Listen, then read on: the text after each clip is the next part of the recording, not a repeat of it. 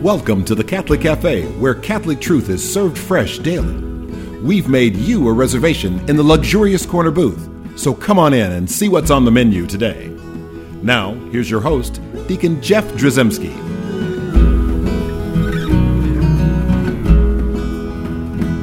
Greetings and welcome to the Catholic Cafe. I'm Deacon Jeff, sitting in the luxurious corner booth of the Catholic Cafe, sitting here with Sam Ziggy Rodriguez. That's me. Hello and welcome. I'm so glad you're here. Now, we don't have Tom. Tom had to leave quickly. Oh, he did. Well, there was that little white rabbit just started running outside the studio. He's got shiny object syndrome. He sees something shiny, he's got to go. And so we hope whatever he saw that he gets. Yes.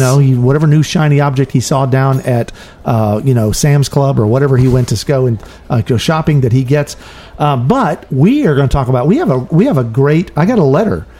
Snail mail. I'm holding here in my hands. You can see the people on the radio can't see this, but if you look really hard at your radio dial, you can actually see I'm holding a letter to the Catholic Cafe, care of Deacon Jeff Drzymski, from I want the guy's name. I'm just going to call him Jay. That's the first letter of his name, and he comes from Waterstown, New York, and he wrote me a nice letter, a nice note. We don't often get snail mail, but we did. That's awesome. And so I wanted to read that, and basically that's the topic of our show. Is he asked specifically, "Hey, can you talk about this?" And I think it's something that I think a lot of us have experienced in life. So it says, Deacon Jeff, thank you for the work you do to produce the Catholic Cafe. I listen to the show via shortwave radio, but keep the internet as a backup. I am so very glad there is a Catholic show from a male perspective. That's interesting. Thank you. I was hoping you would consider a show topic for the future. I have been struggling with my relationship with my parents as a married man. He's probably the first one ever. He's probably the first ever. Could you explain how I must honor my parents when I am married? The marriage to my spouse lies at the heart of the tension with my parents. And then he has in parentheses, mother. Right? God bless you and keep up the good work. Signed, Jay. So, well, Jay, we're gonna try to address that. So, I think both of us, Sam and I, are both eminently qualified, as we both have parents. Yeah, we both have mothers, right? And so that's an interesting question because it's clearly a commandment, the fourth commandment, right? And you know what's neat about the fourth commandment is if you read it from Exodus, right. Chapter 20, verse 12, it says, "Honor your father and your mother, that your days may be long in the land which the Lord God gives you." And, interestingly, that St. Paul actually points out to us that this is what's beautiful about this particular commandment is it's the first commandment that offers us a promise. And you think about that, and I never really thought about that. But when you look at the language, it's honor your father, your mother, that your days may be long in the land which the Lord your God gives you.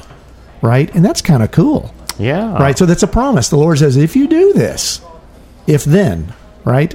It's a logical thing. So in chapter 6, in St. Paul's letter to the Ephesians, he says, "Children, obey your parents in the Lord, for this is right.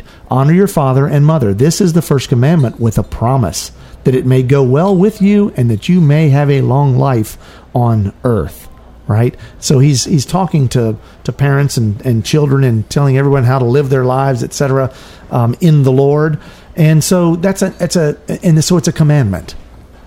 So what is the first thing about a commandment we should understand, Sam? Well, one thing that's interesting is most of us, when we think of commandments, the phrase that comes to mind is "thou shalt not." Right. That's right. In this case, it's an affirmative duty. This is the first one that's not a "thou shalt not." Right. Although you could say, "Thou shalt not yell at your parents." God could have rephrased that. I don't know. But he didn't. He chose not to do that. Right? He chose to say, honor your father and your mother. Actually, this is the second one, because I think also keep holy the Sabbath day. Sure. Right, is not a "thou shalt not." But you're right. This is in the affirmative, which is an interesting thing. But the fact that it's a commandment. Yes. What does that tell us? Well, you better do it. Yeah. I mean, it's God's law. It's God's law. The Decalogue. Right. Right. These are the 10 words. This is important. Right. And so our friend Jay here has a specific problem where it's like, okay, so when I'm a kid, now Jay's just not saying this, but I'm kind of reading into this. So as a child, I really don't have any qualms with honoring my father and my mother. Mm-hmm. I'm going to do what I'm told. I'm told to do what I'm told. There might be punishments if I don't, right? But at the same time, there's a natural love and trust of a parent. And so you want to please your parents. You want to do the right thing, right? And so as a kid, honoring your father and your mother is important. And it was never a problem for me breaking that commandment. Mm. And really, I only started having a problem with that commandment as I got older. Mm-hmm. And I think there was a natural tendency for me to sort of rebel a little bit. So maybe in my teenage years especially, but certainly by the time I was in college, my parents don't know anything. They're idiots, right? I mean, I'm learning all this new great stuff, and now it was literally just a few years after college I realized my parents knew everything. Well, it's funny. I heard on television once there was a discussion of a rabbi, and I believe it was a rabbi from the Middle Ages, who was asked, what's the most difficult commandment to follow? And he said it was the fourth commandment. And the reason for it being that, everyone has to also become their own person eventually as they grow up and to become a man or become an adult woman. And you striking the right balance of knowing how I can be honoring of myself as my own person while also being honoring of the parents. Right. There isn't going to be a cookie cutter set of rules because it's going to be different based on each set of persons involved and each set of relationships involved. But what you can read into that is that there is a natural tension, yes, right, that comes from the difference between being a child and an adult, mm-hmm. right? And there is a natural tension. I remember specifically having a conversation with an associate pastor. Yeah. And the associate pastor was telling me he had been at the parish for a couple of years. And he's like going, I wouldn't do it this way. In fact, I think this is wrong. I think what needs to happen is this. Now, he wasn't saying anything uncharitable about the pastor, but he was very thinking very independently. And he was like, he was sure that this would have been the right move to make for the parish.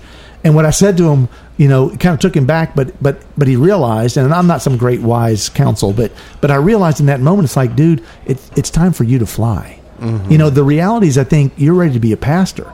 And this is a natural thing for you to start to see, to not always be someone who's an associate pastor, but you're supposed to be learning. And there should be a natural tension where it's time for you to move on. Mm. Not because you don't fit in anymore, but because you're ready to be a pastor. You're grown up as a priest in that sense. Right. It's time for you to have a parish because you obviously have those opinions, and those are good things. Now, I think it's interesting as we look at what the Catechism says, mm-hmm. specifically about honoring our parents, and maybe to help Jay answer his question a little bit, this is from paragraph 2217 in the Catechism of the Catholic Church. As long as a child lives at home with his parents, the child should obey his parents in all that they ask of him when it is for his good or that of the family. But if a child is convinced in conscience that it would be morally wrong to obey a particular order, he must not do so. Obedience toward parents ceases with the emancipation of the child, not so respect, which is always owed to them. Mm. So there's a difference between, let's say, in a situation, and I do not know Jay's situation. He didn't let us know that there was any kind of abuse, verbal or otherwise. He didn't tell us that that there was alcohol or some kind of addiction, right. And we don't know any of that stuff, right? And so I don't want to read into that, but I will say that the Catechism, the Church realizes that there's going to be tensions, there, and I love how the Catechism actually uses the word emancipation of the children. Right. That is a chosen word. It didn't say when the child grows up and finally flies the coop. When they're ready to move on, or when they have matured. It says the emancipation. So in a certain aspect, the church would see the child sort of in a captive sense, captive to being reared, being trained, being raised in the faith, all those things. Now, there are obligations on the part of the parents, mm-hmm. to be good parents. Right, to teach the children the faith, to teach in love. St. Paul, in that same Ephesians chapter 6, is talking about, fathers, don't beat up on the kids. Right. Your first charge is to love them and to show God's love to them. But it's interesting to me that once the child is free of being under the parent, right, they still have to respect. They don't have to follow, like say it's like in the military. Right. You don't have to follow an immoral command. So if a commanding general orders you to do something that you know is immoral, right, you don't have to follow that command. Even the military states that. Right? Now it's a big mess, and you have to go to all these trials, and you have to do all that stuff, and that's a problem. But in a family, if your parents were, telling you to do something you shouldn't do, you don't have to obey blindly. Right. Right? Even St. Paul says, in the Lord, right? And uses that phrase saying, children, obey your parents in the Lord. Mm-hmm. So if something is not in the Lord, you don't need to obey your parents. But still there's this tricky situation with Jay and his parents. Right. What happens when, and I'm assuming, I'm just taking a wild guess here, that mother, particularly because he put in parentheses mother when he said parents, is maybe unhappy with his choice of a spouse. She doesn't seem thrilled. Yeah, so maybe there's a little something going on there. And maybe, Sam, that's probably the first time that's ever happened in history either. That a parent has said, she's no good for you. Son, what are you doing? Right? And I don't know that that's happened. And I don't want to prejudge or judge that situation when I don't know any more details. But I will say a lot of times parents are very vocal about whom their children should marry. Right. Who would make a good mate. And parents aren't always right. I have to admit, as my 9 kids have on and off kind of had relationships and, and whatever, that we have realized as parents that there are some people we'd prefer or not prefer when it comes to like the type of person. Right. Now, luckily, all of the choices my kids have made, spot on. We're big supporters, right? We love all the spouses that are so far married into our family. And so this is a beautiful thing, but sometimes as parents, there's going to be some friction there. Right. And if that friction continues, now Jay has to wonder, am I supposed to be, if I honor my parents, am I being disloyal to my wife? Right. And that's a big problem. In fact, that's a huge problem. Yeah. So huge that we're going to have to take it on the other side of the break. We're going to have to take a break and come back and talk about Jay from Waterstown's email here or mail, snail mail, talking about honoring your father and your mother. And before I do take that break, I want to remind folks at home we've got a great website, thecatholiccafe.com. Also, like us on Facebook, Twitter, Instagram. Like and share our posts. Comment on them. It makes a difference. Wonderful. And send me an email. I would love to, or a snail mail for that matter. I would love to hear what you would like to have a show talked about, done, whatever topic might come to your heart that you're really kind of wondering. How do I live my life in this way? Hey, that's what we're here for. And I'd love to hear from you and find out. So send me an email, deaconjeff@thecatholiccafe.com. And with that, we'll be right back. I'm Bess Drzymski, and this is another great moment in church history.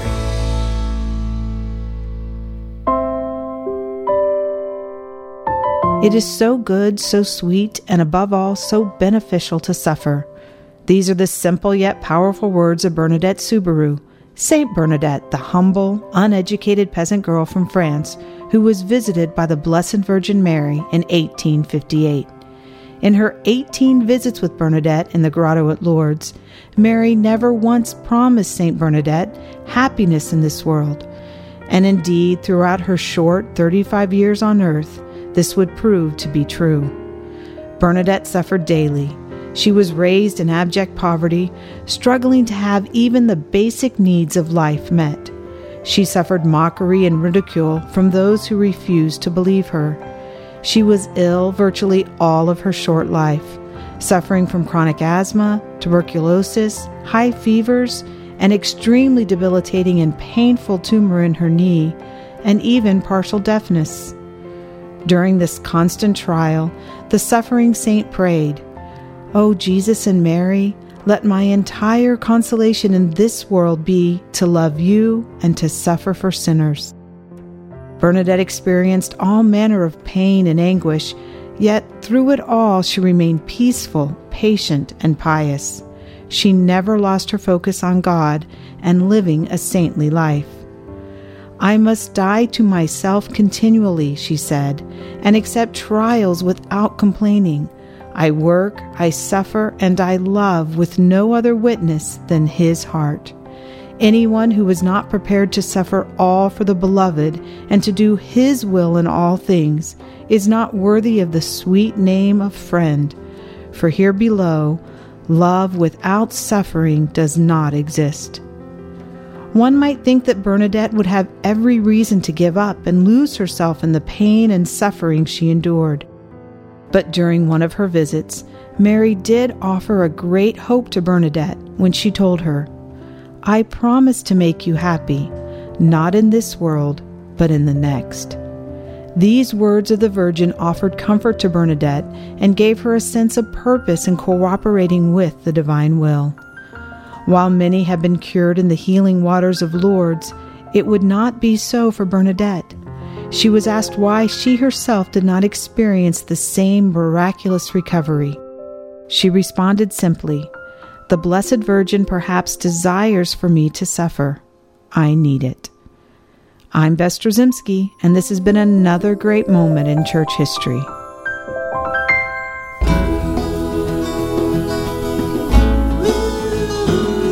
Welcome back to the Catholic Cafe. Here's Deacon Jeff. And we're back in the luxurious corner booth of the Catholic Cafe. I'm sitting here with Ziggy Rodriguez. We're minus Tom. I think he had to go talk to his parents about something. We're doing an email. I keep saying email because we're so used to getting emails. A snail mail, an actual letter. Listen, it's an actual letter that we got from Jay in Waterstown, New York, and he's asking this hard question. Could you explain how I must honor my parents when I'm married? The marriage to my spouse lies at the heart of the tension with my parents. Mother. And so we need to talk about that. So I do want to, if you're looking at the Revised Standard Version of the Bible, and specifically the Didache Bible, that one of the ones I use from Ignatius Press, there's a footnote in there that talks about this commandment a little bit. At Exodus 20, verse 12. The fourth commandment requires that we honor our parents as well as those who exercise legitimate authority over us. Children are to respect, assist, obey, and be grateful for their parents and thereby build harmony within the family. So there's a key there, harmony within the family, right? God has always wanted the family to be this core bit of support. But then there's also an obligation on the part of the parents, right? This isn't all about submission of the children. Parents are obliged to educate their children in the faith, in prayer, and in virtue, and to provide for their physical and spiritual needs. Because their children must follow their call from Christ, parents should encourage and respect their children's vocations. How many movies have we seen about the kid that wants to be the singer? And dad, the military man or the engineer or the guy working in the mines saying, son, stop being a dreamer. Dreams don't put food on the table, and all that kind of stuff. And to some degree, our recognition, our Catholic teaching is that parents need to encourage and respect their children's callings because we would think that calling comes from God. Well, I heard an interesting talk by a priest where he said that one of the problems we have culturally is parents tend to think of their kids as mini versions of themselves. Yes. And that instead we need to receive each child in mystery. Who is this person that God has entrusted to our care? Well, and one of the nice things is when you have a slew of them, and the slew technically is 9. If you have 9 kids, what you find out is they're all vastly different. Yes. We have all kinds of different kids. They were all raised in the same household with the same parents, really with the same environment and the same influences. Very similar genetics, too. And exactly. And the reality is they're all very different. And we see each one as a gift from God and see each one as an opportunity for us to discover more about ourselves. And so it's rather than, I don't want them to be just like me. We have enough Deacon Jeffs in the world. We really do. We have maybe one too many. But the point is, those kids are being called by God to be not me, but to be Christ-like, to be like Him. And it's interesting that you're making this point because, on one hand, yes, it's important that we explore the commandment of honor thy father and mother, but if we're going to be able to strike the right balance, then recognizing that the children also have a right to personhood, Yes. and that right grows as they grow. As they're emancipated. As they are They emancipated. are freed from the bondage of their parents. They are now free to be them. Yes. Right? Now, in all fairness, though, if you've got a difficult situation like Jay's talking about, right, you got to deal with it. You can't just ignore it. It won't just go away. How do I honor my parents without being, without dishonoring my wife? Well, it doesn't say, please thy father and mother. Yes, and that's a good key, and we want to talk about that. You can honor their place, their position, their stature. You can be thankful that they gave birth to you, right, that they welcomed you into the world. You can also realize that your parents really maybe have failed in some aspects in life, but they really did what they did out of love. And I certainly hope they did, right? Now, we also have situations where in those kind of situations where you're really, maybe they didn't do the best job of it, but they really did it out of love. And I'm hoping that Jay's parents love him and that he loves his parents, but realizing that they don't know him like he knows him, and they don't know his needs in terms of his spouse like he knows his needs in terms of his spouse. And of course, he might have some serious confusions about his spouse. So, I mean, he also has to pray about whether or not things are in order, because it is possible that his maybe parents, there's some tension, maybe there's some issues there, and he's blinded. I don't know. And We again, don't know. Jay, we don't know you well enough to say that, but I'm just going to go ahead and say, if you're a listener to this show, it's probably not your fault. Whatever's happening here is not your fault, Jay. It's everyone else's fault. Well, that's the thing, is that all the time, so St. John on the Cross has a beautiful quote where he says, memory is the enemy of hope. And the argument that he makes for memory is the enemy of hope is a lot of times what we're doing when we're remembering something, we are locking in our prejudices that we had at that particular moment. And that typically, in any given moment, we're a little bit off. Yeah. We're either a little bit too charitable or too harsh towards ourselves and towards others. And in our memory, we lock that in. Right. And then all of a sudden, we box a person into that. And so that interferes with our ability to have hope for that person and their personhood. It's kind of like a self-fulfilling prophecy. I mean, Yes. if we repeat it enough times, we're going to just believe it, and we're going to end up living it, right? And now, in all of this, that's so you can honor your parents without agreeing with them. You can you can disagree with them without disrespecting them. Yes. By starting by saying, you know what, Mom, Dad, thank you so much for your opinion. But you know what? I have come to know this because you've raised me in this way. I've come to know that this is my spouse. This is whatever. And I know that we are one flesh. Mm-hmm. And so I will say this, Jay, if it comes down to your parents or your spouse, you have made a vow to your spouse, not to your parents. Right. Right? You honor them, but you've made a vow to your wife. Right? Now, maybe, like you've said, maybe even she has to work on her people skills with Mom. Yeah, most situations, it's probably the case that both are a little wrong and both are a little right. There's probably a little bit of that going on. Now, I do want to take a minute and address these really difficult situations when there is actual like abuse, verbal or otherwise. When there's when there's alcoholism, drug addiction, and some parents have been awful parents. And so, does a Catholic say, "Oh, well, you got to honor them too"? How do you do that? And I was actually looking around for some ideas, and I actually found myself on BillyGraham.org. Now, he may have passed, but his words live on. And he says something really beautiful here, because he's speaking specifically about that. And on his website, it says, before we unpack this beautiful command of the honor of thy father and thy mother, allow me to say a word to those who have not had the joy of being reared by godly parents.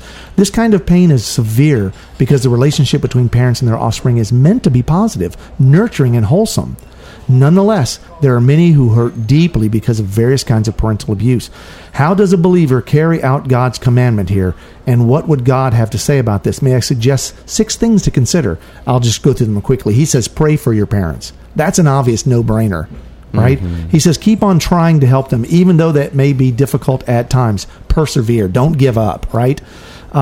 3, he says, model Jesus for them. Show them how they should be acting. If you think they're not acting appropriately, you act like Jesus and model that for them. That may help, right? 4, he says, exercise restraint in front of them. That's hard. Humility is hard for all of us. 5, weep for them before the Lord, pouring out your heart to him on their behalf, right? You can cry. cry to the Lord. He hears. He wipes the tears from our face. He hears our cries. And 6, this is maybe even the hardest. Forgive them.